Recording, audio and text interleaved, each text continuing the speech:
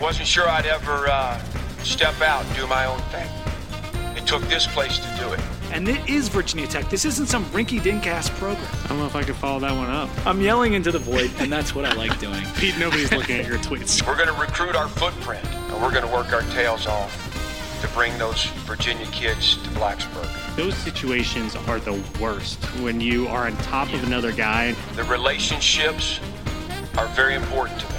That's what this place is built on. That's your boy. That's your judge of character. I'm going to end up in a Columbia prison. That 95 Miami is my fondest memory.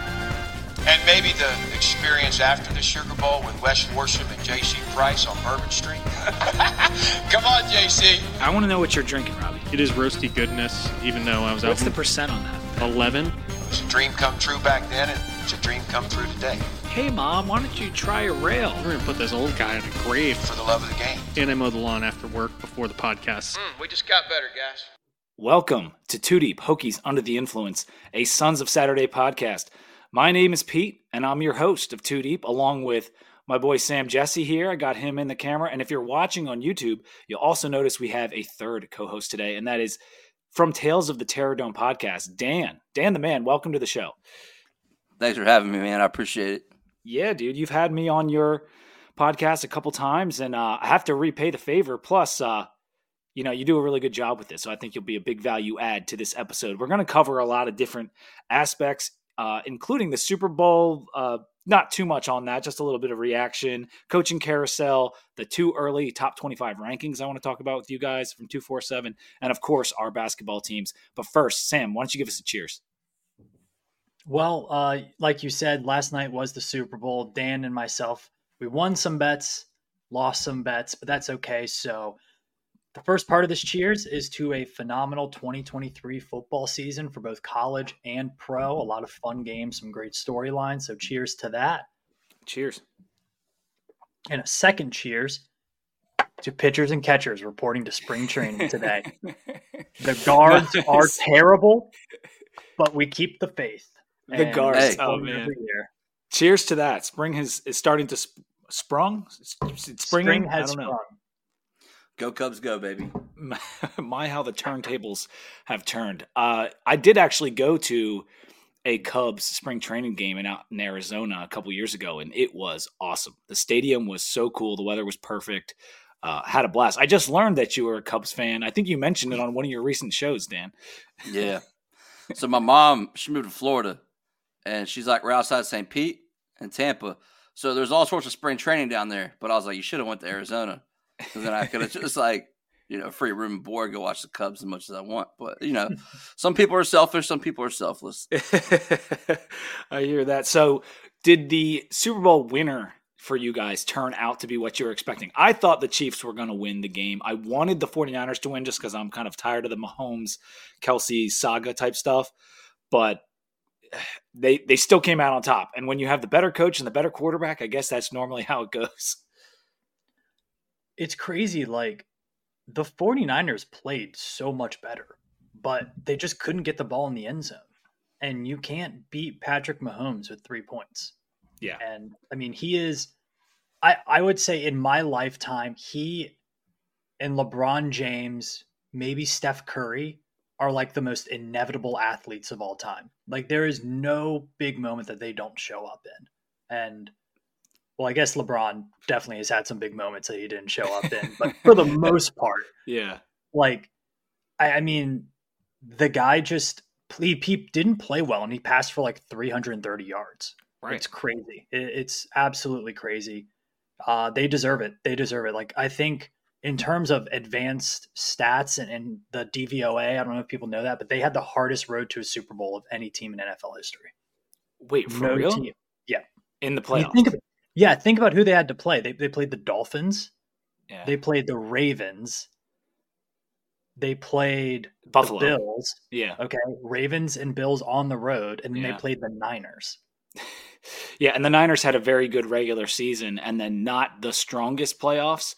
Like, they weren't looking like the same team to me in the playoffs that they were for a large portion of the regular season, but they were a good team with a lot of high caliber players. Dan, did it go like you expected? Were you thinking Mahomes is going to pull it out? As a Broncos fan, I've seen this a lot. Yeah. So when the Niners basically sold for the first 20 minutes of the game, I kind of had a feeling. I was like, you know what? It's probably gonna piss me off. Like, Yeah. But yeah, I don't know. I don't know what happened, man. It seems like every time Kyle Shanahan gets a lead, he like wants to put the foot on the gas, but the foot on the gas is not having your quarterback who's capable of winning a championship out-duel the best quarterback in football. Like Right. Christian McCaffrey was like he was balling, sort of. I mean, he had the fumble, which cost him points, but like overall, like I felt like there could have been more balance to it. It was like almost they completely went away from the run game, and then when they came back to it, like Kansas City had kind of figured it out. And I feel like Dre Greenlaw getting hurt really made a bigger difference than people think. Also, Debo and George Kittle being hurt, like, yeah, that just hurt it, because then it was basically just Christian McCaffrey, and then they could just kind of box cover Ayuk. That's why Juwan Jennings had such a good game, is because everyone was focused on Ayuk in the secondary. Kind of an unfortunate game for the Niners, but also the Chiefs deserved every bit of this Super Bowl. Dude, it's crazy to do it like as many times as they've done it in a row. And you see it in the regular season that maybe revving it back up for the regular season, especially with the deficiencies at wide receiver that they had, is challenging. But once they got in the playoffs, that was like a completely different team, focused and ready, and they took it to them and got another one. Well, Sam and I had an exchange on Twitter last night just from some of the extracurriculars of the game. We had Usher halftime show, sweating like a pig up there, but he did his thing, had his shirt off, still looks good at his advanced age, and brought us some hits. Ludacris came out, but there was a comment in there where I had tweeted like, "Oh, Reba's looking good," and I put it out on Twitter, and Sam appropriately bonked me. But I said to him, I had like, I don't know, 6 or 7 IPAs at that point. Even like early in the game, I was out with my buddies in Arlington all day. And I was like, I think I was trying to text my wife that because she's a big Reba fan. And she does look good for her age, but no, don't sweat it. Reba looked good. Reba looked good up there.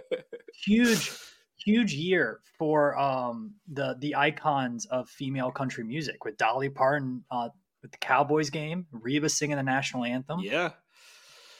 Yeah, that Dolly outfit got a lot of commentary when that happened earlier in the year. Let's talk a little bit about this coaching carousel. Sam, we mentioned Bill O'Brien as a name for Boston College, and that happened. So his 2-week stint at Ohio State is done. Ohio State legend Bill O'Brien. But I think that's a really good fit for BC. Dan, did you have any reaction to that? Do you think that's a nice get for BC? I mean, I felt like it's probably the best they were going to do. Yeah. I don't feel one way or another about Bill O'Brien. I do think he's going to springboard if he has a couple good years. There's going to be another job. He's going to take it. That's just the reality of Boston College. Yeah. In my opinion. But, I mean, sure. You know? You know what's funny about that is to fill his shoes, Chip Kelly comes over from UCLA to be the offensive coordinator. And Bill O'Brien kind of left that same very cushy gig who like you're going to have all those athletes to work with. Chip's it's kind of perfect for the quarterback that he has in Will Howard and the running game they're going to have. And Bill O'Brien decides to do the exact opposite and go to a very difficult head coaching challenge at BC. It's kind of funny to see those two mentalities. And I know people say that like Chip was a lame duck at UCLA. Like they were probably going to fire him regardless this upcoming season. And it was a tough schedule for him. But Sam, what do you think? Isn't that kind of weird how like Bill O'Brien chooses the challenge and Chip Kelly runs from the challenge? Well, you know, in the same way that Hafley was on the hot seat at Boston College and things didn't look good. I mean, Chip Kelly was on the hot seat big time at UCLA. Like they wanted him out of there. The athletic department just couldn't afford to fire him because of his contract. So he kind of needed to get out of there. It was going to be tougher playing in the Big Ten. He just lost his star quarterback recruit. Like things were not going well for Chip Kelly. So I see that move for him from UCLA to Ohio State. He's also kind of a little bit more up there in age than most people think. So if he doesn't want to mess around with trying to rebuild this program and rebuild his image at a school that is kind of a dumpster fire financially in the athletic department, good for him. Go be the OC at Ohio State. As for Bill O'Brien going to Boston College, I think he just wanted to be the head coach somewhere, and it doesn't come around all the time. I think it's a great hire for Boston College simply because of the aura that it brings. An NFL guy, coached at Penn State, has coached at Alabama. He's a well-respected offensive coach. He's just not a well-respected roster manager. So I'm curious to see how that goes with a program that you need to develop guys at. But like Dan said, correct, I don't think he's going to be there that long. Yeah. So for Boston College, the good news, and I was chatting with AJ Black, who does Eagles Insider, Locked On BC, awesome guy. He was saying, look, this is a fundraising juggernaut. You get a lot of interest in the program nationally. Donors are going to be involved in this. So I think for BC, it's a little bit of a like an electric factory happening up there. They're a little excited for it. I don't think they're going to be a very good team under Bill O'Brien. I think they're going to probably be 6-7 wins a year, maybe a little bit better in year 3 or 4, but at least they'll have some national media attention that they wouldn't have had with Jeff Hafley. Like it wasn't going to get any better with Hafley. We talked about that in the last pod. Yeah, I'm with you on that. And it's kind of funny how that can work too. Like he was a guy when there was rumors that Tech was going to hire Bill O'Brien. Like that hit the message boards when we were looking for a coach, and people like were not happy. Like we know, go ahead. I would have been okay with it. Actually, I would have been okay with it. I think we could have done worse. Yeah, we could have done worse. I mean, but I think one thing with Bill O'Brien too is he is really respected for his X's and O's, and then everyone dislikes him for every other part of the coaching. And I don't think it's because he's like Bill O'Brien, the person. It just seems to be like he's not good at being a general manager. Like we saw the debacle with the Texans, even with Alabama. Like we saw the debacle with that wide receiver room where he took in all their talent and then like didn't build that wide receiver room up at all. He somehow still managed to get Bryce Young to be the number 1 overall pick. But yes so I think there's a lot of red flags with Bill O'Brien. Like unless he's given Deshaun Watson or unless he's given Bryce Young, to be determined. But he did do a good job at Penn State under unreasonably difficult expectations and circumstances. Absolutely. But the game has changed quite a bit. The game has changed at Penn State. And so we'll see if he does a good job. I do think it's about as good as they could do. And it does give that donor excitement that BC desperately needs and to get back engaged on the football side of things. Because Hafley's tenure, while it started off hot and like people were excited about him, it quickly went the other way. Another tidbit, if you remember where Penn State got him from, him going to Boston College makes a little sense. Oh, yeah, that's right. He's with the Patriots. That's right. So it's kind of like home. So I guess if he was going to he was like, oh, yeah, Boston College, kind of a terrible spot to be in. But at the same time, I don't know. He's kind of home. So that makes, you know what, Dan, that actually gives me a little bit more clarity on my first question about the Chip and the Bob opposite thing there. But I also framed it like that with Chip because I just don't like Chip Kelly. He cut Deshaun Jackson. He traded Shady in his prime. He ran the Eagles into the ground. And the very next coach that came in after him and rectified it won us a Super Bowl. The coach before him was Andy Reid, who took us to Super Bowl. And the 2 coaches that surrounded him in San Fran took the teams to Super Bowls. So I don't know how good of a coach Chip Kelly is anymore. And he ran from his situation to a much better situation. Because if he ever wants to be a head coach in the NFL, the best place he can be is Ohio State offensive coordinator for next year, because that team is loaded up and they have a really good shot to win the Natty. Yeah, they paid for it for sure. No doubt. I'll tell you, I told you this, Pete, in the chat. I was truly, truly happy when Chip Kelly was running the Quack Attack at Oregon. Dennis Dixon and those guys. That was a beautiful, beautiful time in college football. It was. I agree.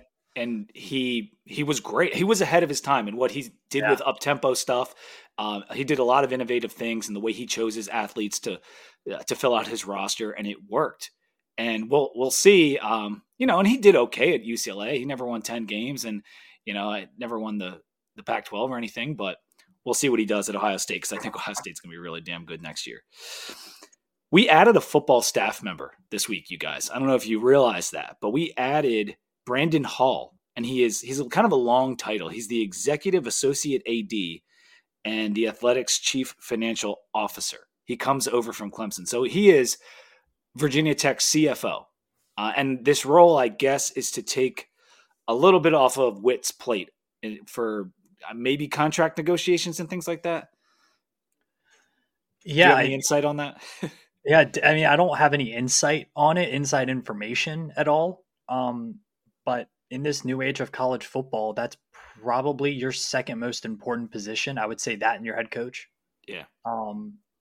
Just seems like Virginia Tech is going to need to get really creative and really smart with financials in the near future. I don't. If we remain in the ACC under this contract, yes, that's in which Clemson was. I don't know how much he had to do with it. I think they had the whole IPTE thing they had for a while, but Clemson kind of became a fiscal juggernaut kind of out of nowhere. So he might have a little bit of that magic with him.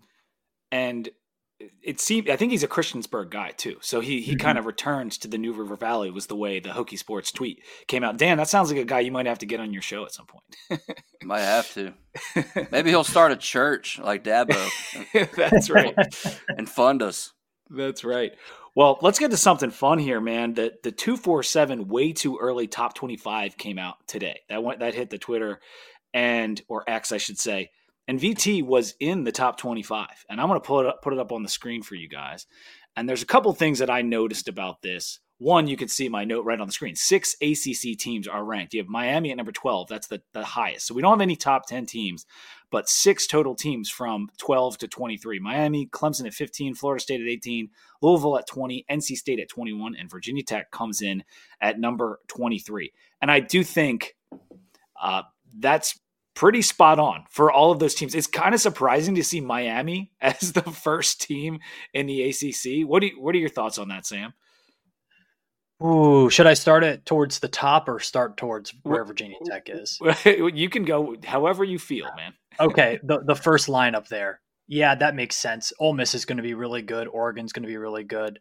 Texas, Texas lost a lot. They lost almost 78% of their offensive production or something like that. So I think people are thinking Arch Manning can play quarterback at the same time as Quinn Ewers. Can't do that. Georgia and Ohio State are on a collision course. The second line there, Bama and Michigan, they lose a lot. Coaching turnovers, those are big question marks, but I think their rosters are just so stacked. Missouri's going to be good. They do lose a lot on defense. Notre Dame is going to be better. I think Riley Leonard's a better quarterback than Sam Hartman. Sam Hartman, massive system quarterback, apparently. Penn State's Penn State. Tennessee, whatever. Miami. I mean, why do you think Miami shoots to the top of the ACC rankings for 247? I mean, their entire offensive and defensive line should play in the NFL. Like how they should be. Yeah. There. Yeah. Cam Ward is okay, but he can also suck. He was good.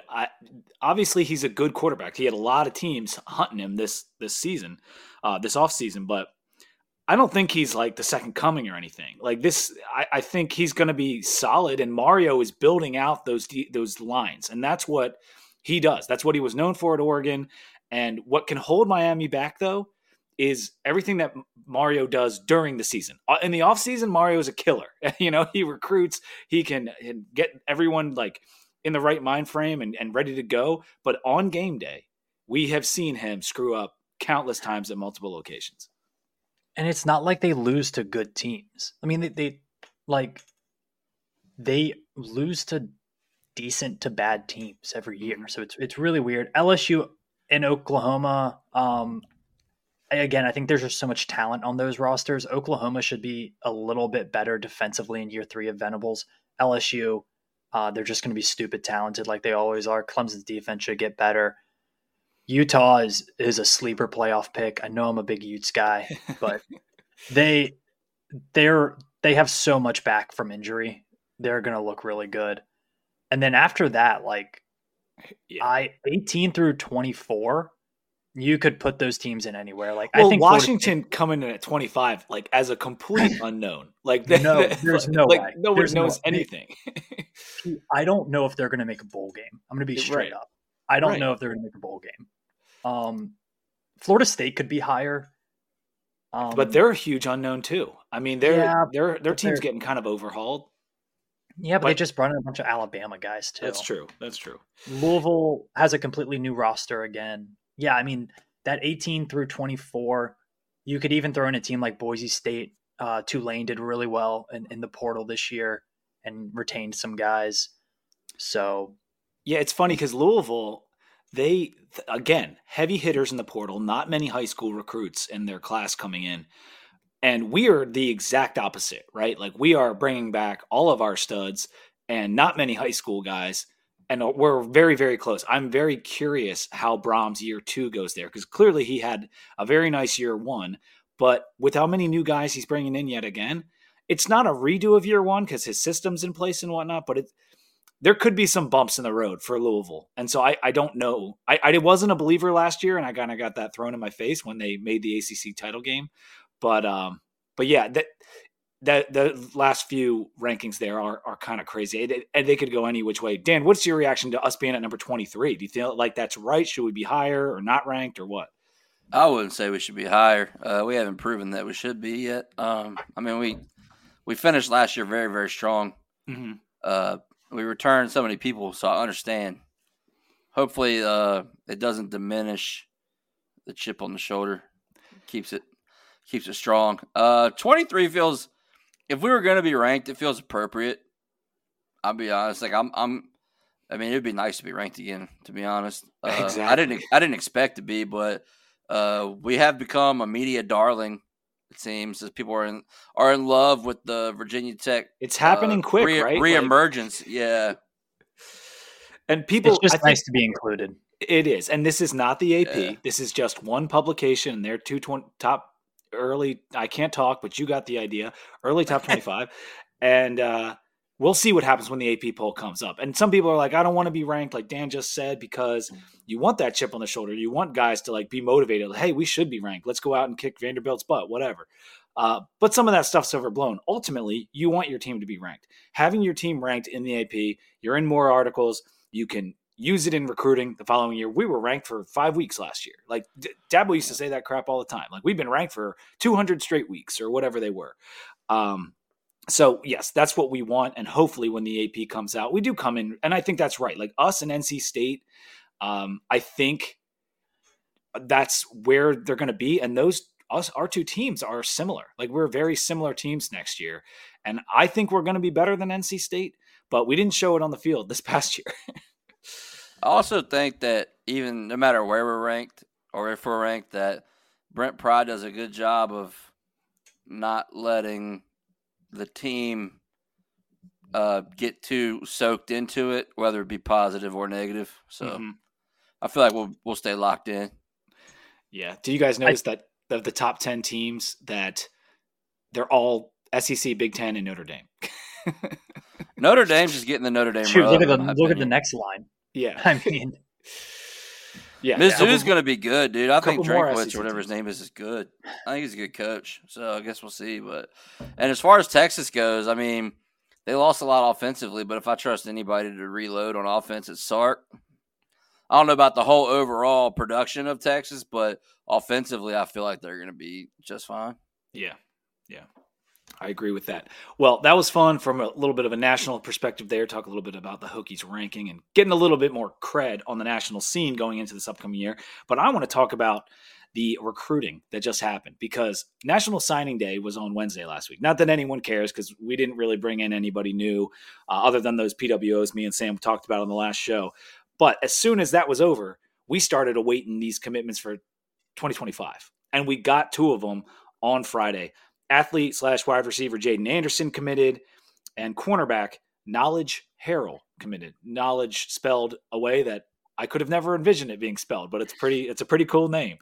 And these guys are 87. I think Jaden has a ranking in the composite, and he's about number 500 overall in the country. So he's a very good recruit. That was from Fontel Mines, brought him in. Auburn offer, Florida offer, I'm going off his 247 list. Georgia offer, Miami, Duke, BC, West Virginia, South Carolina. I mean, if you got that Georgia offer sitting there, like I was checking, I was like, does that say yes next to the offer? And it did. That's a huge pickup. Sam, what did you think about bringing in him and Harrell, who's an 86 on 247, but doesn't have a ranking yet? It's kind of crazy that like Green Run High School has 3 Virginia Tech, like good Virginia Tech recruits. Green Run is historically not a very good football program. And it's one of the smaller districts down here in Virginia Beach. It's really only like 2 big neighborhoods that feed into one high school. So it's kind of crazy that in 2 classes, you're going to get 3 players from there. But they've been because Keelan Adams is also from Green Run. For those that don't know, yes, yeah, 4-star wide receiver Keelan Adams. I mean, it's great to be setting up that pipeline. I mean, they feel like this is a school that's going to continue to have good athletes and guys who are Virginia Tech caliber players, and they're developing that relationship. And I think that's great. On the other hand, it is early February of 2024, and we have over a year until these guys will be even maybe practicing. So in this day and age, for me, I take a social media commitment as meaning their number one right now is Virginia Tech. Yeah. And that's nothing against the athletes. It's just kind of the reality of high school recruiting. So good for Virginia Tech that they have some guys in the boat, but we haven't left the dock yet whatsoever. Yeah. And I would say that having a friend in Keelan Adams, I assume that they're at least a little bit friendly if they were teammates, they've seen his recruitment process and him choose Virginia Tech. As long as he enjoys his year this upcoming year, like those guys should follow. Dan, I think you've struck up a friendship with Keelan's father over the past year or whatever. Has he ever mentioned any of these other kids coming in, and if he feels like they'll be good Hokies? He's pretty excited about him. Yeah. Jay, he was Keelan's counterpart last year, and their quarterback at Green Run isn't the best. I don't think. I think there were some chemistry issues, but I mean, Jaden or whatever still excelled. I mean, he had 15 tutties. Yeah, he was 1,200 yards, and that's with Keelan on the other side. So, great athlete. And then knowledge is also. I mean, he was excited about both of them. We didn't talk about it until after they committed. I mean, even if you had like an inkling like he was, he's like, man, can't say anything. It's their moment. It's their moment. I wasn't even going to pry. No pun intended. But like, I just, But yeah, he's excited about them. He thinks they're great kids, which would be in line with what Tech's been recruiting as far as like character goes. Yeah. Yeah, that's what Pry's big on. He's big on getting those team captains and guys that have good heads on their shoulders. What were you going to say, Sam? They have really cool uniforms. That's it. Those Green Run uniforms are nice. Yeah, yeah, they're pretty sick. Nice. They're pretty sick. I'm a fan of football teams with green in them, so I like that. Yeah, my high school was green. Let's move to women's hoops, and I just to finish the thought on the 2025 class. Yes, it is far away. But it is nice to see us get going in this cycle early and get some guys. Because before we know it, it's going to be June. And so you got to start getting your class going. We have 4 kids in this class now. They all seem like definitely top 1,000 kids when it's all said and done, which I know that might sound like a big number. But like when Fuente was here, we didn't always get top 1,000 kids. Like this, and getting a number 500 and Fontel Mines being the guy for, I think Jones was the secondary recruiter on Knowledge. But Fontaine Mines was involved with both of these kids, and that guy just continues to do work. Women's hoops, guys. Huge win last week on Thursday. We beat NC State, and we moved up to number 12 in this week's AP poll. They were number 3 last week. So this week, NC State drops to number 6, and we only move up to number 12. I want to go back to that ranking in a minute after we just talk about the game for a second. We came out on fire in that third quarter because it was a very tight game down in Raleigh. And then we got up by about 10 and just kept them at an arm's length. I think we hit 5 threes in the third quarter. Both Kitley and Amor had double-doubles. Georgia was 2 rebounds away from a triple-double. And there were 4 Hokies in double figures. So that game, I was shocked we were able to go down there and just like really take it to them. Sam, did you get eyes on the game or just read about it afterwards? I actually was able to watch it on the Peloton, which is a cool new feature that Peloton has. Oh, they have YouTube TV on the Peloton. You can hook up YouTube TV to it, so it's pretty cool.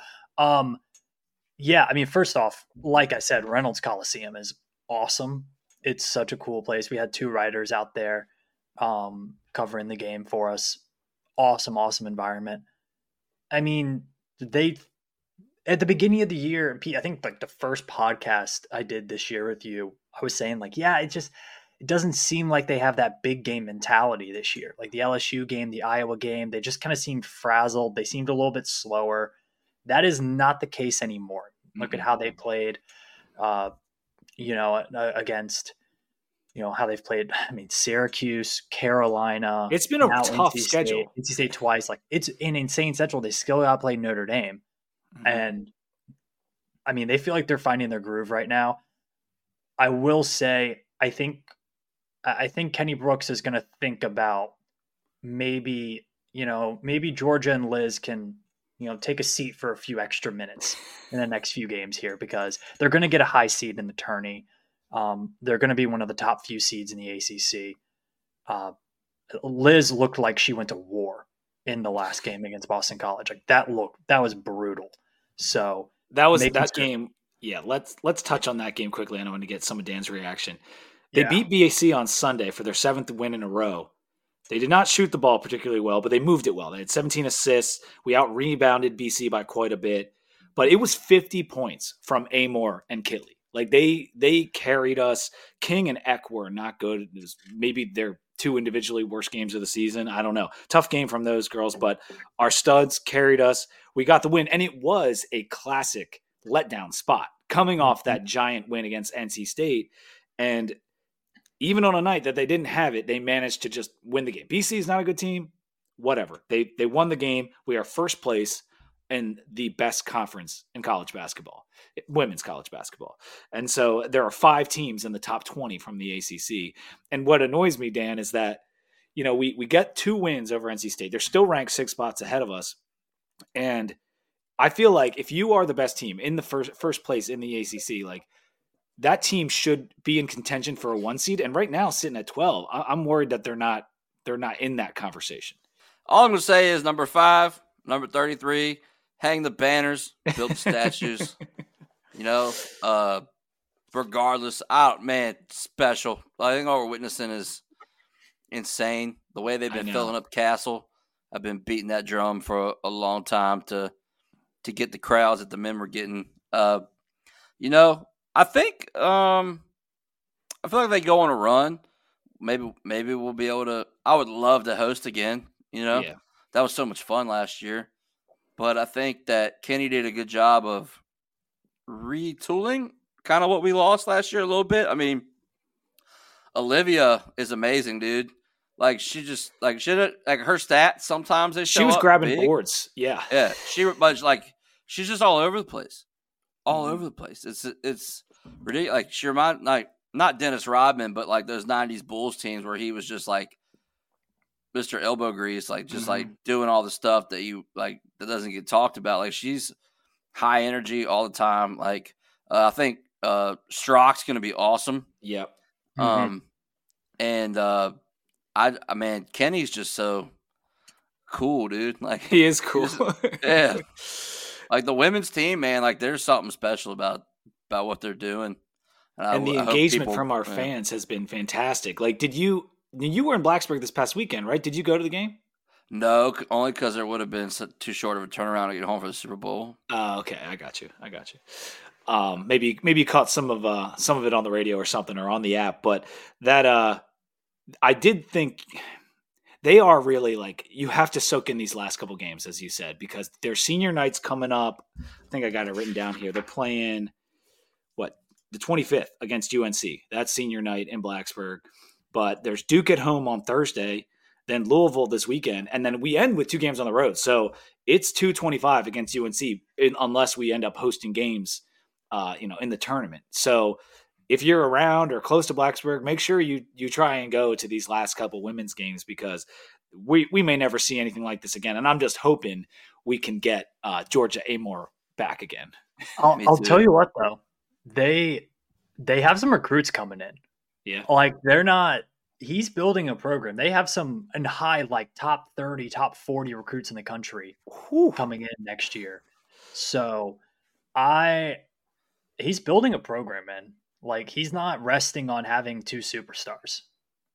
Yeah, that's wonderful to hear. And if we could get another year of Georgia and keep this run going, it would be fantastic. But let's talk a little bit about where they're at and how this season might play out, and then we'll do men's, and then we're going to get to some questions for Dan. They're 18th in the net right now, are the women. They actually dropped 2 spots after BC because BC is so bad. And there's a lot of teams jammed up at the top of the net rankings in the women's rankings. Like there's a lot of teams with like 3 losses or 2 losses. There's just so many good teams. And so getting a 1 seed, I think, is going to be challenging, as I said. But a 2 seed is very reasonable. If you think 8 teams are getting a 2 seed, at least a 2 or 1 seed, so we're not that far away being ranked number 12. And I think if you go out and you win the ACC tournament and you prove that you're the best regular season team in the ACC and ACC tournament team, we'll be in contention for a 1. But I don't think it necessarily matters whether it's a 1 or 2. What's your opinion on that, Sam? I think you want that 1. There's an aura that comes around with being a 1 seed, and I think that was really helpful last year. I think what you don't want to happen is what happened a couple years ago, where they ended up playing like it was Florida Gulf Coast, who was egregiously seeded. They had only lost like 1 game and were the 12 seed or something. Like, you don't want that, so you want to avoid the potential of that happening, because it's very clear that in women's basketball, they can't rank or seed anybody very well. So I think you want to avoid that as much as possible. As far as like the AP ranking, like, doesn't really matter, right? Like they're not the tournament committee. They don't do the ACC standings. Like it's whatever, right? I think though there is that aura that comes along with the 1 seed that is special for a program. Like, to be a number 1 seed in back-to-back years is absurd. Like, even the best, like prime Duke, Carolina, and Kentucky in men's game, like, didn't do that. I think like UConn women's does that stuff, and that's about it. Yeah, that's wild. I didn't actually think of it like that. I guess I was thinking more in terms of like the path, because a path for a 2 or a 1, like you're going to meet that other team in your region. So like the path is similar for both of those teams. And if you play the 15, that's a pretty much a walkover. And so like, I just think like if we can get to that, I'd be happy. I don't want to be, if I can avoid a 3, that's what I'm trying to avoid basically. Yeah. But I mean, we saw last year, right? When the tournament started, the first few teams they played, it was not much of a competition. No. So I don't like playing a 13 versus 14 seed or something like that. I don't think really matters if you show up and play your game, and then you're going to have to beat them. Like you said, you're going to have to beat them anyway on a neutral court. So that's whatever. I think if they play their game, they can go to another Final Four. Yeah. Like there's no question about it. They have their matchup nightmares all over the court. They have elite scorers. They've gotten better at defense as the season goes on, much to the chagrin of the North Carolina coach. They've gotten much better on defense. So I'm really excited about this. Yeah, it's hey, we're still hunting that natty, right? Like we want that team natty. We've got the club natties, we've got cattle judging or whatever it is, but we need that team natty that is so elusive and people always talk about. So maybe the girls have it in them this year. Unless you have anything left on the women's team, Dan, I wanted to ask you about wrestling. Didn't you go down and see one of the matches this weekend? I went to both, Friday at Moss and then Saturday for senior day at Castle. Now, do you have a connection to wrestling? You just like watching the sport or what? Well, I grew up a massive pro wrestling fan. Okay. And then as I got older, I had one of my best friends growing up. He was a stud in Virginia high school wrestling. So I used to go watch that, and I was kind of a casual. And then Floyd Mekhi Lewis really got me into wrestling, and then one of our national champions. yeah. So when I was starting, TTD, Tales from the TerrorDome, I feel like I needed to set myself apart from what everybody else was doing, so I started covering everything. and I got kind of tight with the wrestling team, and so I just go support all the time, and I really do. It's a great thing to go watch if you ever get a chance to go. It's a hell of an environment. And that Moss Arts picture that they tweeted out was awesome. Like that venue is just so cool, and the view just looks incredible. So, what's better, watching it there or in Castle? Like when they do the Castle thing? That's I don't know. I feel like in Castle, I'm not as afraid to yell as I am in Moss. I got you. Moss feels pretty like upscale, so I kind of just like sit there. But if I want to like let one fly in Castle, I don't feel so bad about it. But both, for what they do with Moss being like their fundraising night, where they, it's the one night they charge. It's awesome. Nice. They had it at the baseball field last year too, and that was really cool. Oh, I remember that. Yeah. Yeah, it wasn't as cool as Moss Arts. I think there's what they're able to do with the lights and all in there is pretty cool, but it was kind of neat, some outdoor wrestling. And they kicked butt against Duke on Friday night. I actually didn't even see what happened on Saturday. How'd that go, Dan? It ended in an hour and a half. Jimmy Mullen actually beat his dude like 21-6 with like a minute and a half left in the first period. Like he just destroyed him the whole time. That's awesome. So I know we brought him in for football, but I think we're going to lose him to wrestling because which is fine. He should go wrestle. Like he's just a stud. Yeah. Yeah, that's awesome. I'm the glad. The coolest part about go Moss though was because it's Black History Month and they honored a lot of people from like Tex Past and like they would like highlight like during matches like or in between matches they would like show video packages like highlighting like certain individuals, and it was cool because Tech actually lost a wrestler in the early 2010s, I think. And I can't remember his name, but it was cool to see him honored and everything. They really did a good job. It was a great production. I'm glad you got a chance to go to that, dude. That's awesome. Yeah. Let's take a quick beer break and ad break, and then we'll come back for some men's hoops and some questions for Dan. 2 Deep Hokies Under the Influence podcast is brought to you by Rhoback. You guys know and love Rhoback. It's the performance activewear that's designed for those that crave activity. It's the same polo company that brought you the VT polos that you see all around Blacksburg when you go down. There's the maroon one with the orange Virginias, the white one with the maroon Virginias, the Commonwealth, which is I think that's the Q-zip, with the two-tone maroon on there. Very cool stuff, but all of their stuff is awesome. They have so many fun polos for the golf course, and it is getting to be springtime, and you're going to need those golf polos. So make sure you head over to Rhoback, load up your cart, and use code 2DEEPVT for 20% off your order.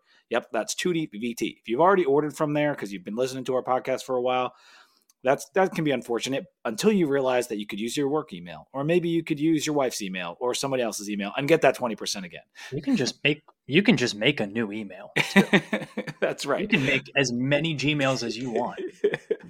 So hit up Rhoback and load up that cart. Rhoback Crave Activity. For now, I need to know what you're drinking. Sam, what are you having over there? All right. Well, I picked these up for the game last night. And I picked up 2, so we'll start with this one this week. It is from Smart Mouth Brewing Company, local here in Norfolk, Virginia. This is the Yeti Hugs Hazy India Pale Ale. It has a really cool can. I don't know if you're on YouTube, you can see it. It's got like a nice smiling Yeti. I'm a big Yeti Bigfoot fan, so love that. The beer itself is exactly what it sounds like. It's a hazy IPA. It's really drinkable. It's only 6% alcohol, so it's not as it's much more easy drinking than some of your other IPAs. Mm-hmm. It's just kind of a classic hazy IPA. If you like that, you'll like this one. So support a local brewery. Smart Mouth doesn't. There's no beer they have that's gonna like knock your socks off, be a 5 on Untapped, but everything they have is solid and really drinkable. So if you're in the Norfolk area, or if there's some at your local distributor, pick up some Smart Mouth. Pretty good stuff. Very nice. Dan, are you drinking anything with us tonight? Yeah, so I do like craft beer. I mean, I love my bourbon. I drink a lot of bourbon and ginger.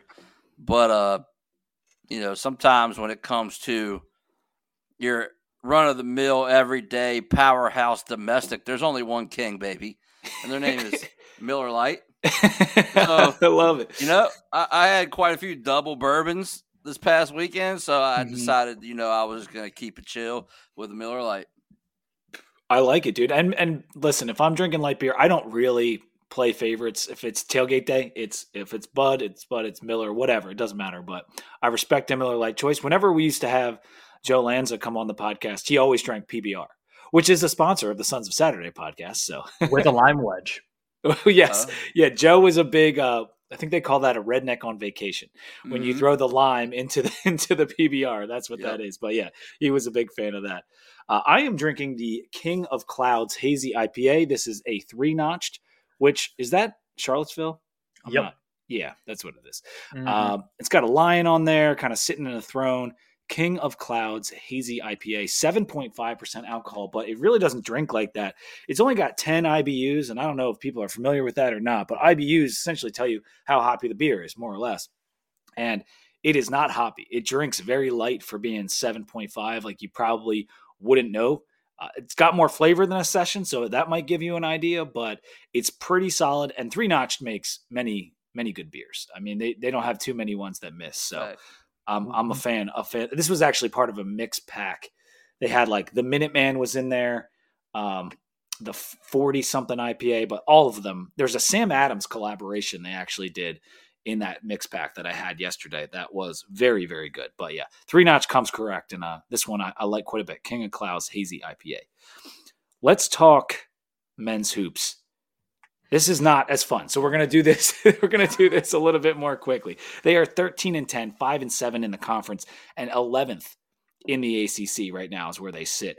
We just lost our third game in a row. This one coming at the hands of Notre Dame, a 7-16 Notre Dame team going into that game. And even after beating us, they are still tied for last in the ACC with Georgia Tech and Louisville. And this is, may I remind you, after our guys had a week off. And so I'm not trying to rake our kids over the coals. I'm not trying to have a referendum on Mike Young like they did on the Key Play last week with Marcolini's article, which I always love what Marcolini writes. He caught a little flack for calling into question Mike Young. But I think after this season is over, a lot of people will be having that conversation among their friends. Maybe not publicly, but what's going on here, Sam? Oh, man. Well, I mean, as far as the Mike Young thing, he is 3 games under 500 in the ACC for his career. And it's a wins-loss business. There's a lot of extenuating circumstances around that record, considering he had like one player on the roster when he got here. So there's that. I will say that whether we liked it or not, there is going to be a ton of roster turnover from this year to next year, right? You have Long, Couture, Barron, they're not playing. They're out of eligibility. So it's 3 of your top 6 right there that are gone. Transfer portal. Virginia Tech basketball in the transfer portal is tough. Like we don't know what's going to happen. I think they do need a bit of a roster refresh. I think, and Ed Williams, who does the Hokie Hoops podcast, was on Saturday. We've talked about this. As awesome as Sean Padula and Hunter Couture are and how much they've meant to this program, they eat up a lot of minutes that other guards don't get playing time for. And so you end up having 2 players who are really tired by this point in the season and played a lot of minutes. And then you have no one to really come in for them. And this is the second straight year that specifically has been a problem. So I think as well as the roster turnover, I think they probably need to reevaluate how they rotate players and how they build the roster, because the way they've done it the last 2 years, it just hasn't worked for high level ACC basketball. And, it sucks because I thought this team was going to be pretty good. Like we wrote in our preview article, this team should win 20 plus games and make the tournament. Like they should be fun to watch and score a lot. And it hasn't worked. It just hasn't worked. The new pieces just one of those seasons. I'm not sure how much you pay attention preseason or what, Dan, but what were your thoughts coming into the season? And has this been, can you pinpoint what's been going wrong? Did you think Mike Young will just get it right at some point? Like what were your thoughts on the team? I mean, how honest are we being? You can be honest, as honest as you want, man. Oh no, I don't. It's not really. I don't really have too much. I mean, I don't think he should be fired. But like, I mean, he got dealt a rough hand with the whole Rodney Rice thing. The timing of that was not good.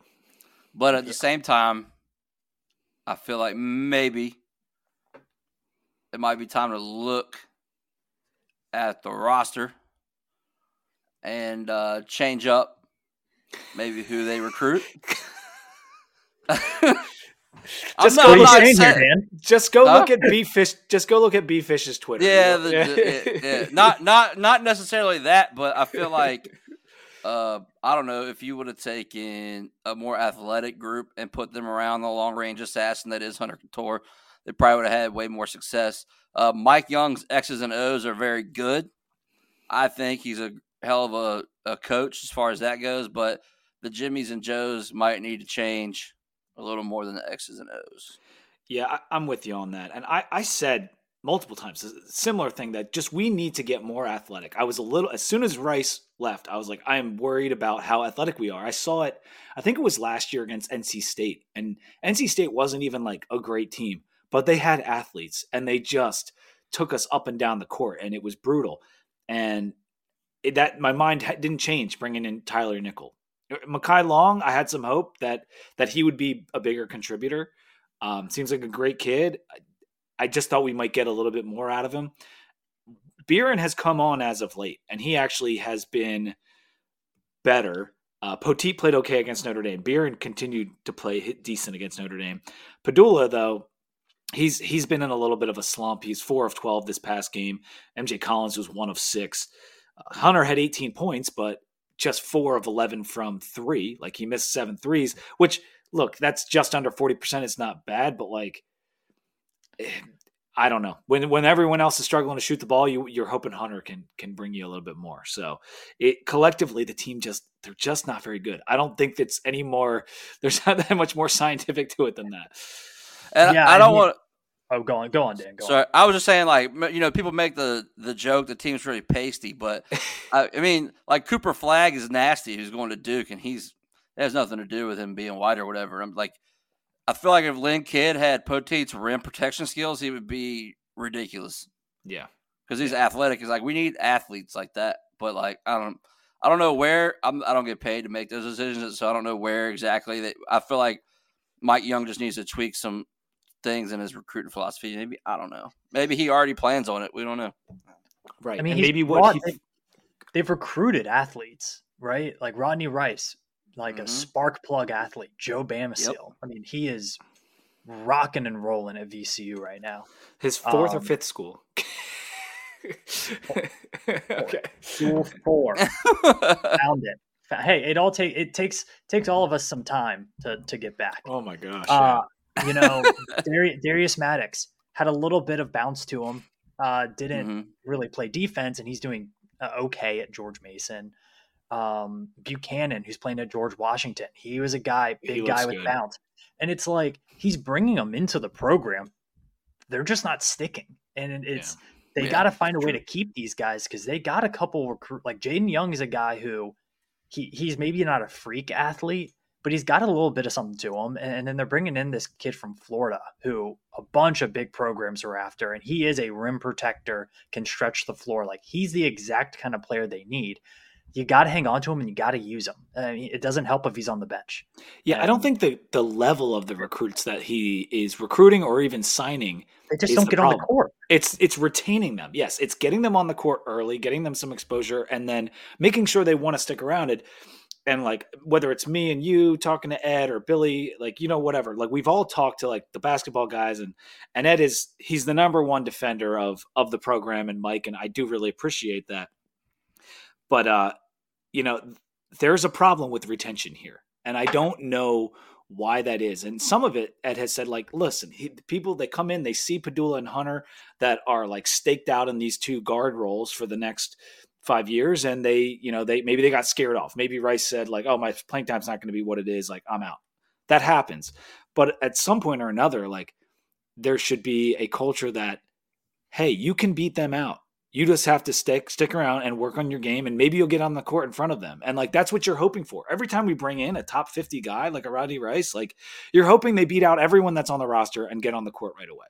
And maybe they're just not the right fit for Tech. Maybe they're not that good as their recruiting ranking. I don't know what the reason is, but regardless, we can't have guys come in and go out right out the door as 4-stars and expect to be good. Like it's very hard to do that. You need to develop.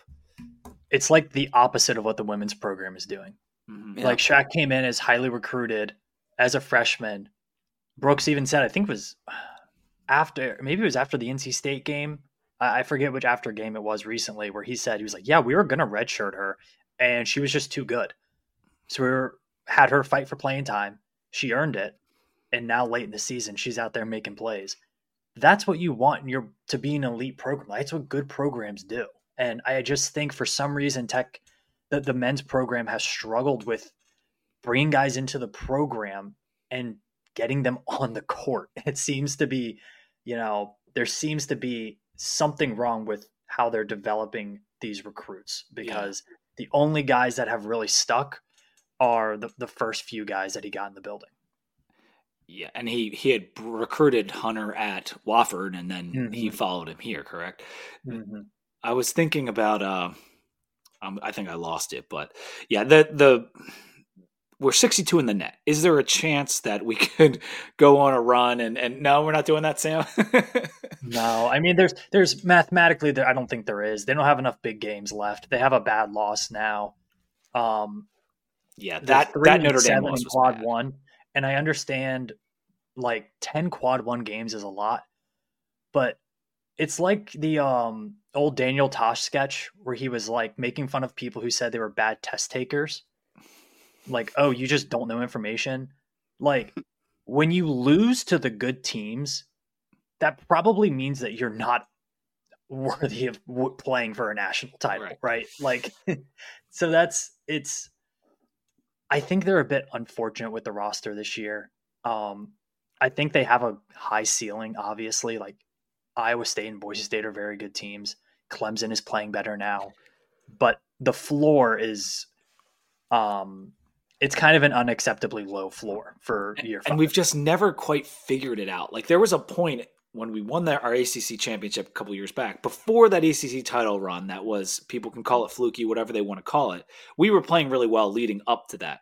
And that team found a chemistry, and I was kind of waiting for that. And for whatever reason, it just has not come this year. We have UNC on the road as a quad one coming up. That might not be pretty. And then we have Pitt away. That's also a quad one opportunity. But we need a miracle to go to the tournament. Go ahead, Dan. I don't know is the talent on the bench just not good enough, or does Mike Young just not trust them? Because you brought up Carolina. If you've watched how Hubert Davis has done it the past couple of years, he was running like Caleb and RJ like 38 minutes a game, and they weren't winning games. And then it was like this year he finally started to like play some bench players, and I think he's running like 8 or 9 kids, and they look a lot better than they have. They're still inconsistent, but they look better.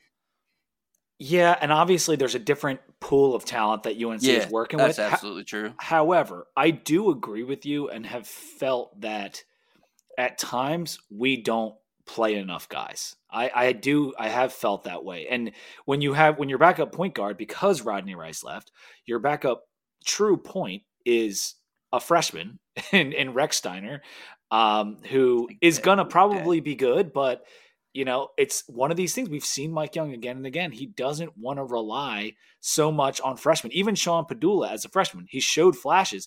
He didn't play a whole lot until later in the season.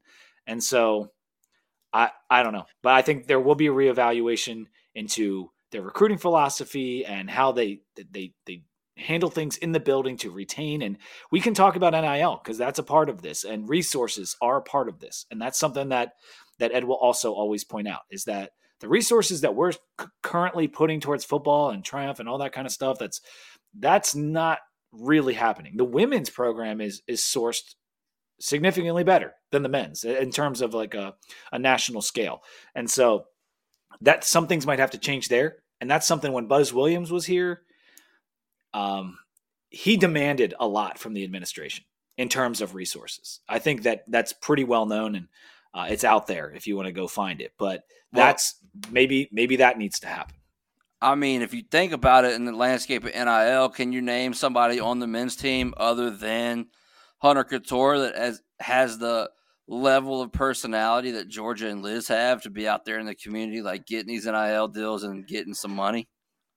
Other than Hunter, no, probably not right now. But if they played better, that changes, you know. Also true. Yeah. Have they just tried playing better? Well, I think now, like, you're at the point now where, and I don't know if this is right, but I think the reality with NIL is, like, you don't have to have a good personality if you're wet from three. Also true. Like, because you don't need to have a podcast like to warrant NIL. Like, the girls are great because they have a podcast to show that personality, but you don't necessarily need that. Right. And it's the reality of the economics of men's basketball and football. Like, people will pay for performance. I don't think they're not going to do that for other sports. Like, a men's soccer player, we're not paying a men's soccer player to come to Virginia Tech. Like, it's just not happening. Right. So I think I understand the NIL conversation, and yes, I think Tech probably is lagging behind in basketball, especially compared to what they're doing in football, which is clearly the main focus right now. I mean, clearly. At the same time, like, it's not like you're losing recruits to big time schools, right? Like, you're losing them to George Mason and George Washington and stuff. And, you know, how much you don't need to pay Sean Padula to, you know, have him play more under control. You develop that, you coach that. So I understand the NIL conversation, and that's very good, but I think it is also a separate conversation to how the team is playing right now and the talent that's on the roster. Yeah. If you were going to play the young guys, now would be the time, right? To see what you got. It would certainly seem, and I mean, the way to put a shot across the bow to some of the older guys, like, listen, man, it wasn't pretty last week. Let's try something else. But anyway, let's move on to something. Let's have some fun with Dan here. I wanted to pick your brain about your show, Tales of the TerrorDome, your VT fandom, and just some random stuff as well. And you've been hosting Tales from the TerrorDome. I think you called it TF. Do you use the F, or is it just TTD? Nah, I just usually do TTD to keep it simple. Okay.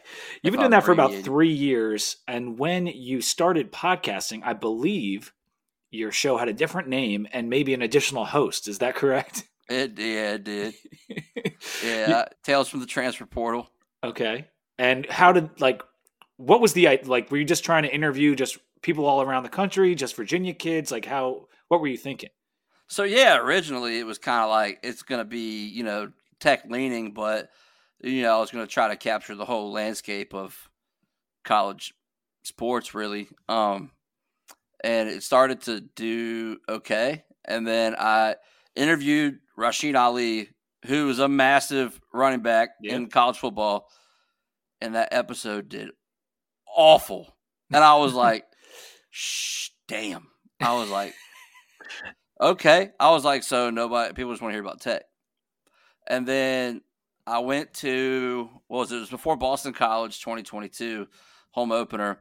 I was sitting at the bar and I was talking to Jeremy Counts and Bill Roth and a couple of people. And they were like, you know, maybe you should think about changing the name. And I was like, then 3 weeks later, I think it was Tales from the TerrorDome. Because I was like, you know what? I'm just going to lean in completely on just tech. Like, occasionally I'll still, like, you know, I had I was bringing on, like, no context college football, like all these people like that. And it just, I mean, it did okay, but nothing like the numbers when it was like a tech guest or former tech athlete. And then, And you had a co-host, and was it Joe Rogers, the video game running back from our national championship run, was your co-host? And it was. What a niche community we've created here. That was a funny time. A podcast named after that one time another podcaster played a video game during lockdown. Yeah, so the thing was, I would be in Blacksburg, you know, networking, shaking hands, kissing babies. And I'm going to say it because Joe knows it. I'd be out there fighting the good fight, and he'd be on Twitter throwing grenades. And I would be like, dude, what are you doing?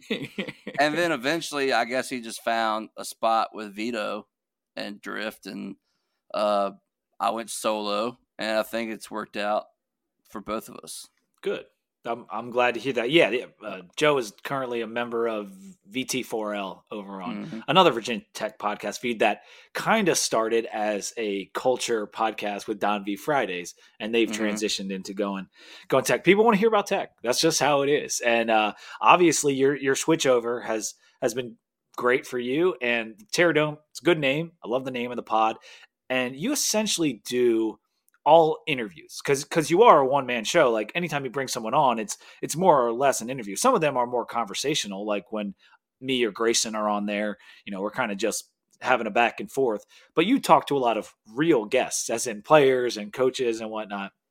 Of the staff members of our football staff you've gotten to meet, what were your impressions of like when they came in? Did you sense after the Fuente years and you see Pry come in and they retained JC and all that, did you sense that we had something good here with this coaching staff? Well, so we hired Pry, and I didn't really know who he was. And then I obviously you do your Googles. And then what really impressed me was he immediately showed up on the drill field to throw snowballs. And I was like, okay, he's different than what we've been rolling with. I thought that was great. He's a PR master, but not because he's finessing us, but because it's actually like what he believes in and who he is. And I work in Northern Virginia, and I get a lot of Penn State people that come through, and they would always be like, "Oh, you're a Hokie fan? I know Brent Pry. He used to be my neighbor. He helped us shovel the snow. Oh yeah, we've drank Grey Goose with Brent Pry. Like we've done this, we've done that. Like just gushing about this man." And then obviously you've seen the press conferences and just the conversations I've had with the staff. I've never felt like one way or another, they jerked me around. Like they've always been very real and straightforward, which is what I want. So that's how I operate. So that's how I want to be operated with.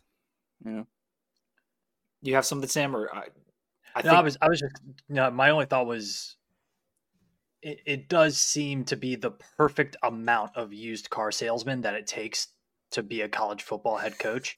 Like there needs to be a certain amount of act and persona going on to do this ridiculous job that they're asked to do. And he really has started to figure out how to balance the two really, really well, and how to be the fundraiser, the rah-rah guy, but then also is starting to figure out the X's and O's, starting to figure out the roster. And I think, when he first got here, it was all the connect with fans, fundraising, rah-rah. And I don't know if they were totally X's and O's ready for his first season and roster-wise ready. And then started to figure it out last season. And maybe that Marshall game, like maybe in a few years we'll look back and be like, that was the kick in the pants that had them all figure it out, because it does seem like they're really comfortable being the Virginia Tech coaching staff. They're very comfortable representing the university now. They seem to have figured out those levels really well. That is something if I could ever interview Pry, like that would be at the top of my list, is like what happened between Marshall and Pitt. I want to know, like, did you go into the coaching room and just raise hell? Did you just say, guys, we're close, like just keep doing what we're doing, trust the process, whatever? I just want to know like what happened in that week to figure out how our team changed so much. And maybe, we've talked to a couple of the players on the national championship stream, Sam, and like they were kind of like, no, we just kept doing us. But like I want to kind of get a little bit more truth to like what went on that week.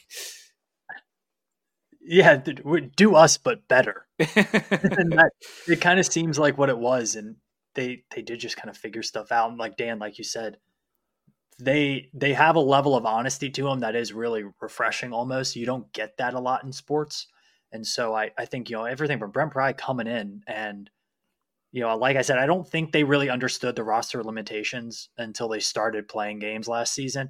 But I give him a lot of credit. Not a lot of coaches would do it. He got in front of that podium and said, we don't have enough good players. And, he said it all season. He said it this off season. He said it at the beginning of this season. He said, we aren't at the level talent wise that we need to be at as a program to compete for championships. And so I give him a lot of credit for that. Not a lot of coaches would have said that.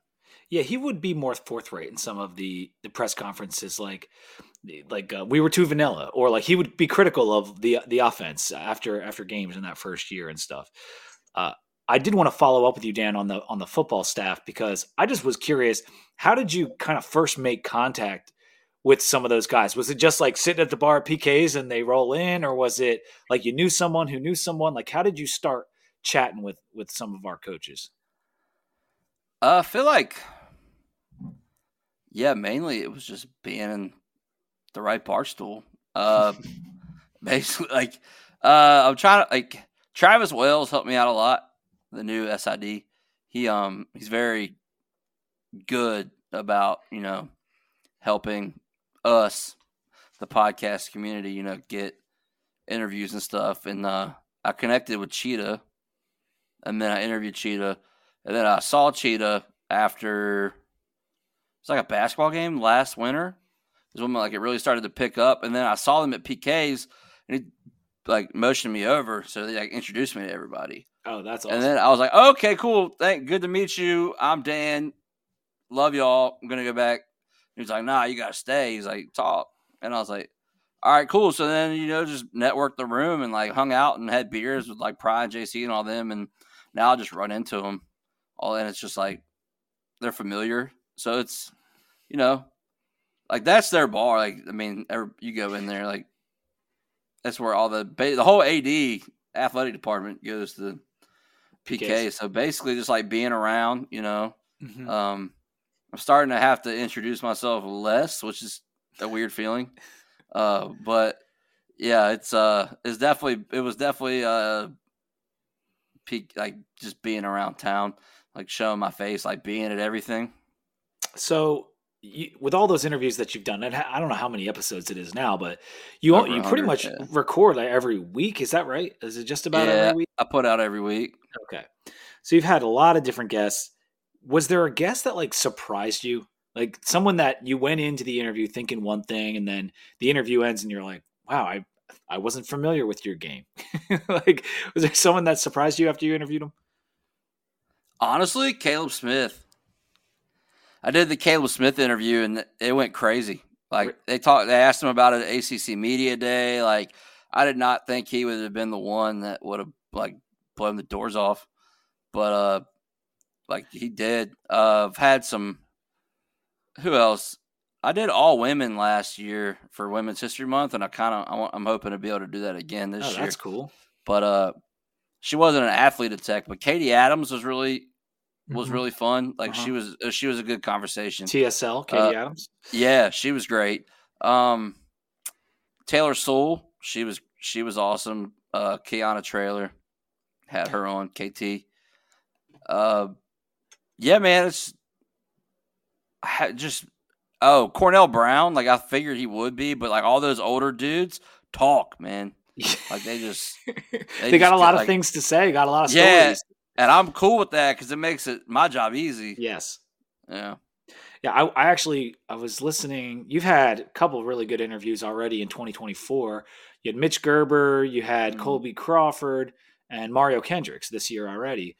Yeah. And I listened to your show like pretty often. I don't hit every interview, but I listen to most of them.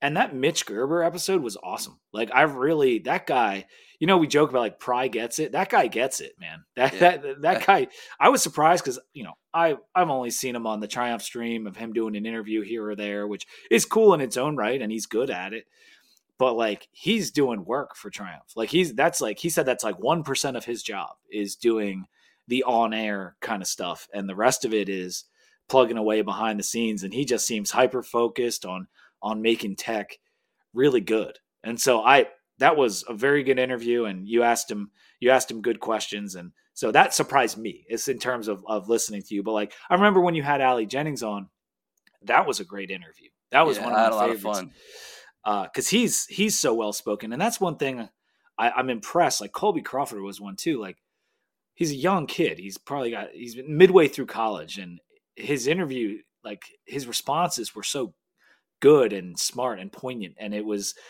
impressed. Like some of these people have like real talent. I guess that, he's in media and that's what he wants to do, but it's cool to that's what I like about your show.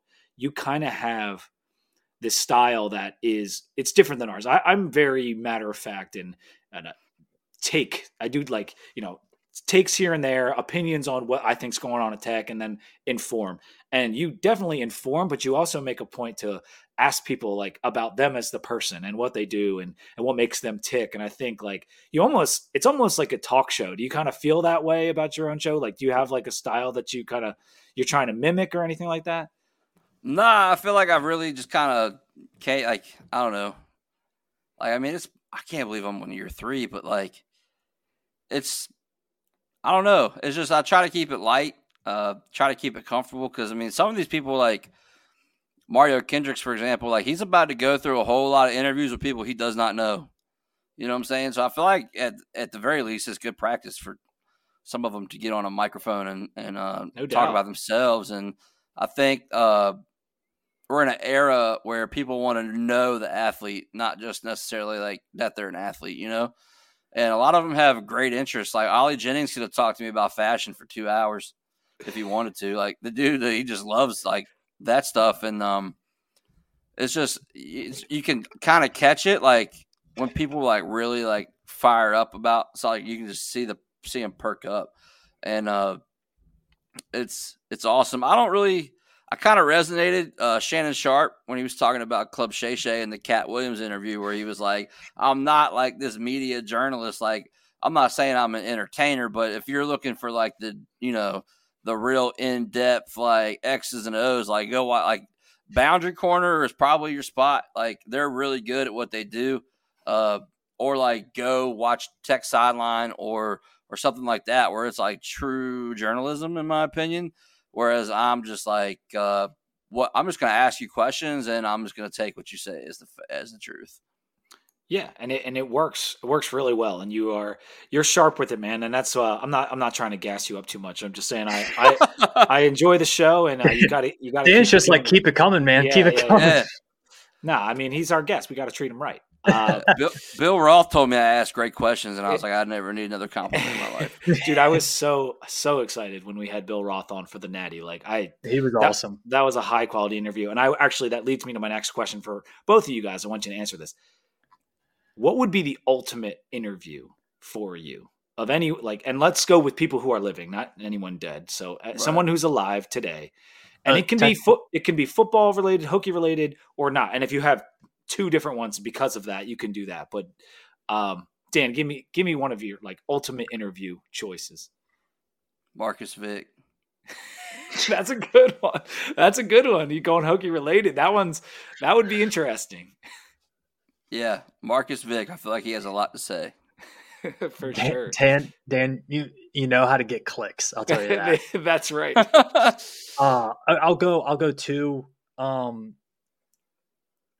Hokie wise, I think one of the star players we don't really hear from. Like, I feel like nobody has heard from Brian Randall, or like, guys like that, like Eric Green, Macho Harris. Macho Harris was on the Suns. He was really good. I think some of those guys kind of get forgotten a little bit. And you try to bring back as many players as you can and like remember those guys, but there's just like some of those teams are so stacked that some of them just kind of like fans have forgotten about them. So I think they weren't around in the age with all of the social media and all the media access that is now too. So it has changed. Yeah, or like Lee Suggs. Yeah, like that. Like like stuff like that we haven't had in the age of Virginia Tech podcasting. No one has really talked to them. But if you were to ask any Virginia Tech fan over like 25 who has been a fan their whole life, like they know who Lee Suggs is. Mm-hmm. He's the guy. You're right. I don't think I've ever seen Lee Suggs in an interview. Like I can't. No, I haven't either. Non-VT like Jeremy Wade. Okay. If you don't know who Jeremy Wade is, I'm not sure that I do. he's British and he fishes and he's awesome. That's all. Okay. Dan, do you have like someone outside the Hokie sphere that you would want to interview? Yeah, 1,000. And don't bonk me because it's legitimately all about their sports knowledge. But Kay Adams or Joy Taylor. Kay Adams is great, man. I love Kay Adams. I think it would just be through the roof. like the energy. Well, the energy yeah. would be If crazy. you had it on video, people would watch for Kay Adams for sure. Yeah, I would do video for her. I was super ready for like Sydney Sweeney or yeah. like, You know, I didn't even Miley actually Cyrus, think about that someone. aspect. If you're looking for clicks, bring on a beautiful woman. That would. Well, that I would- don't know how good Sydney Sweeney would. I mean, I'm sure she's entertaining. Like, I'm sure she's interesting. Dude, she was on Hot Ones. It had 1 million views in 24 hours. Yeah. No. I know, but I meant like the level of the Hot Ones was great. Yeah. She handled those wings really well, actually. I do enjoy that show. But speaking of like, I had Darren Evans on, and that was rewarding because Okay. nobody had heard from Darren. It was hard to find, and then it was just great to hear from him. And I think he like really appreciated like being back on the scene. And I got him hooked up with Dwight a little bit, and they were able to get him back on the alumni email base and stuff. So, Oh, sweet. Dude, that's Yeah. awesome. but think yeah, for no, the- I mean, go ahead. maybe the best performance in Tech football history. Mm-hmm. Darren No, is Evans, it- so 200. What was the yardage total? 250. Was it 250? 252 Yeah. That and was. only one touchdown, which I don't know how he ran for 252 yards and only scored one touchdown. He didn't have that breakaway speed, but boy, could he bring it in the hole. That's for sure. For me, I feel like Frank is obviously an easy choice from the Hokie sphere aspect. I know Billy and Pat got to interview Frank a few years back. Pry, I'd love to interview. But from just college football royalty, like Nick Saban, I would love to interview. That would he'd be be great. at the top of my list. And He's going to be so good on College Game Day. oh, God, He's going to yeah. be so good. Amazing. Herbie, Fowler, and Reese Davis. Like those are like Reese Davis is like one of my idols. Like I love his balance of takes and delivering the information. I think he does that really well. Fowler is a freaking legend, and I've always just enjoyed what he does. And Herbie is still at the top of the broadcasting industry. So I kind of went broadcasters and coaches, but I don't know. Like there's musical artists and stuff like that. Like Billy Joel would be a cool interview. Like there, I don't know. I'm a big Billy Joel guy, but like, I don't know. There's a million people you could choose, but if I'm sticking with college football, like Saban would be pretty legit. All right. Well, regardless, Sam, you do a nice job with the show, and you do always hit me up or like let me know where you're at if we're both going to be down in Blacksburg or something, and even if we're in JMU. Because me and you actually hit up the McAfee show during that weekend, and that was fun, man. I was on my way to Blacksburg at the time. We hung out for a few hours, and you're always like, I think it was with Mitch. You were like, "Hey, Mitch, I have an idea for you," and it was like a college game day for Virginia Tech, like basically getting a desk and a table that's Virginia Tech people that you would interview on game day, and like that is similar to what we did with our spring game preview panel last year, where we had a table of Hokie podcasters and journalists, so amateur journalists, I'll say, whatever you want to call us. And it was a blast, and we plan on doing it again. And I know Billy Ray is working out some of the final details on our bar and our location, and I'm going to connect with him this week and make sure we get those set up. But I definitely want to get the word out as soon as possible that, Dan's going to be joining us again. Sam will be down there for the spring game, and we're going to do the preview panel yet again at a local bar in Blacksburg. And I cannot wait for that. It'll be probably like 11 a.m. the day of the game. Dan, you going to be ready for that? Oh, always ready. I love it, dude. Yeah. And hopefully I would feel bad not inviting everyone back, but I do want to get some different voices in there too, like mix it up a little bit. And maybe we could have a conversation about format and how we should do it this year. But it will be a blast. And that's just going to be a little taste. And maybe we could keep doing that for more games down the line or something. Yeah, that would be cool. But I think that's going to about do it. Do you guys have anything else you want to talk about? Because we're about an hour 20 in, and I think we can call it. Yeah, the only thing I'll say is I'll plug the website. We have our first softball recap article is going to go up tomorrow night. Baseball preview, we're putting the finishing touches on. They start play this weekend. Softball team looks like a unit. They look really good. Baseball team is going to be a lot of fun. They have some question marks and they have a really tough schedule, but they have a lot of really good players as well. So excited for both of those teams. And we're going to start spring football coverage on the website here pretty soon. So sonsofsaturday.com/VT. That's a spot. Well, Dan, what do you got to plug over there? Tell people where they can find you. Well, you can find me on Twitter at visionary_season, SZN. You can go to the swvashop.com and click on the TerrorDome collection and get you some TerrorDome merch if you so choose. Make sure you go see my guys at Benny's down there on Draper in downtown Blacksburg. Get yourself a big slice, That's always fun. You hit touch, you circle back around at 1:30, get yourself a slice, go home, make it a good night. That's right. Or however you choose to do it. But yeah, shout out softball. They got hosed. That rule is crazy, but there's a reason for the rule. I understand people don't like it, but that's I thought you said they got hosed. No, they got hosed. No, they got hosed. No. No, I got correct. Yeah, it hit me a second later. I was like, damn. No, that's funny, man. But yeah, Diamond Sports firing up. I'm ready for that too. Make sure you hit up 2Deep on Twitter. It's at 2DVT and also at 2DVT on Instagram. Trying to get our Instagram numbers up as we head into season number 10. Thank you guys both for joining me tonight. And that's a wrap. Go Hokies. Go Hokies.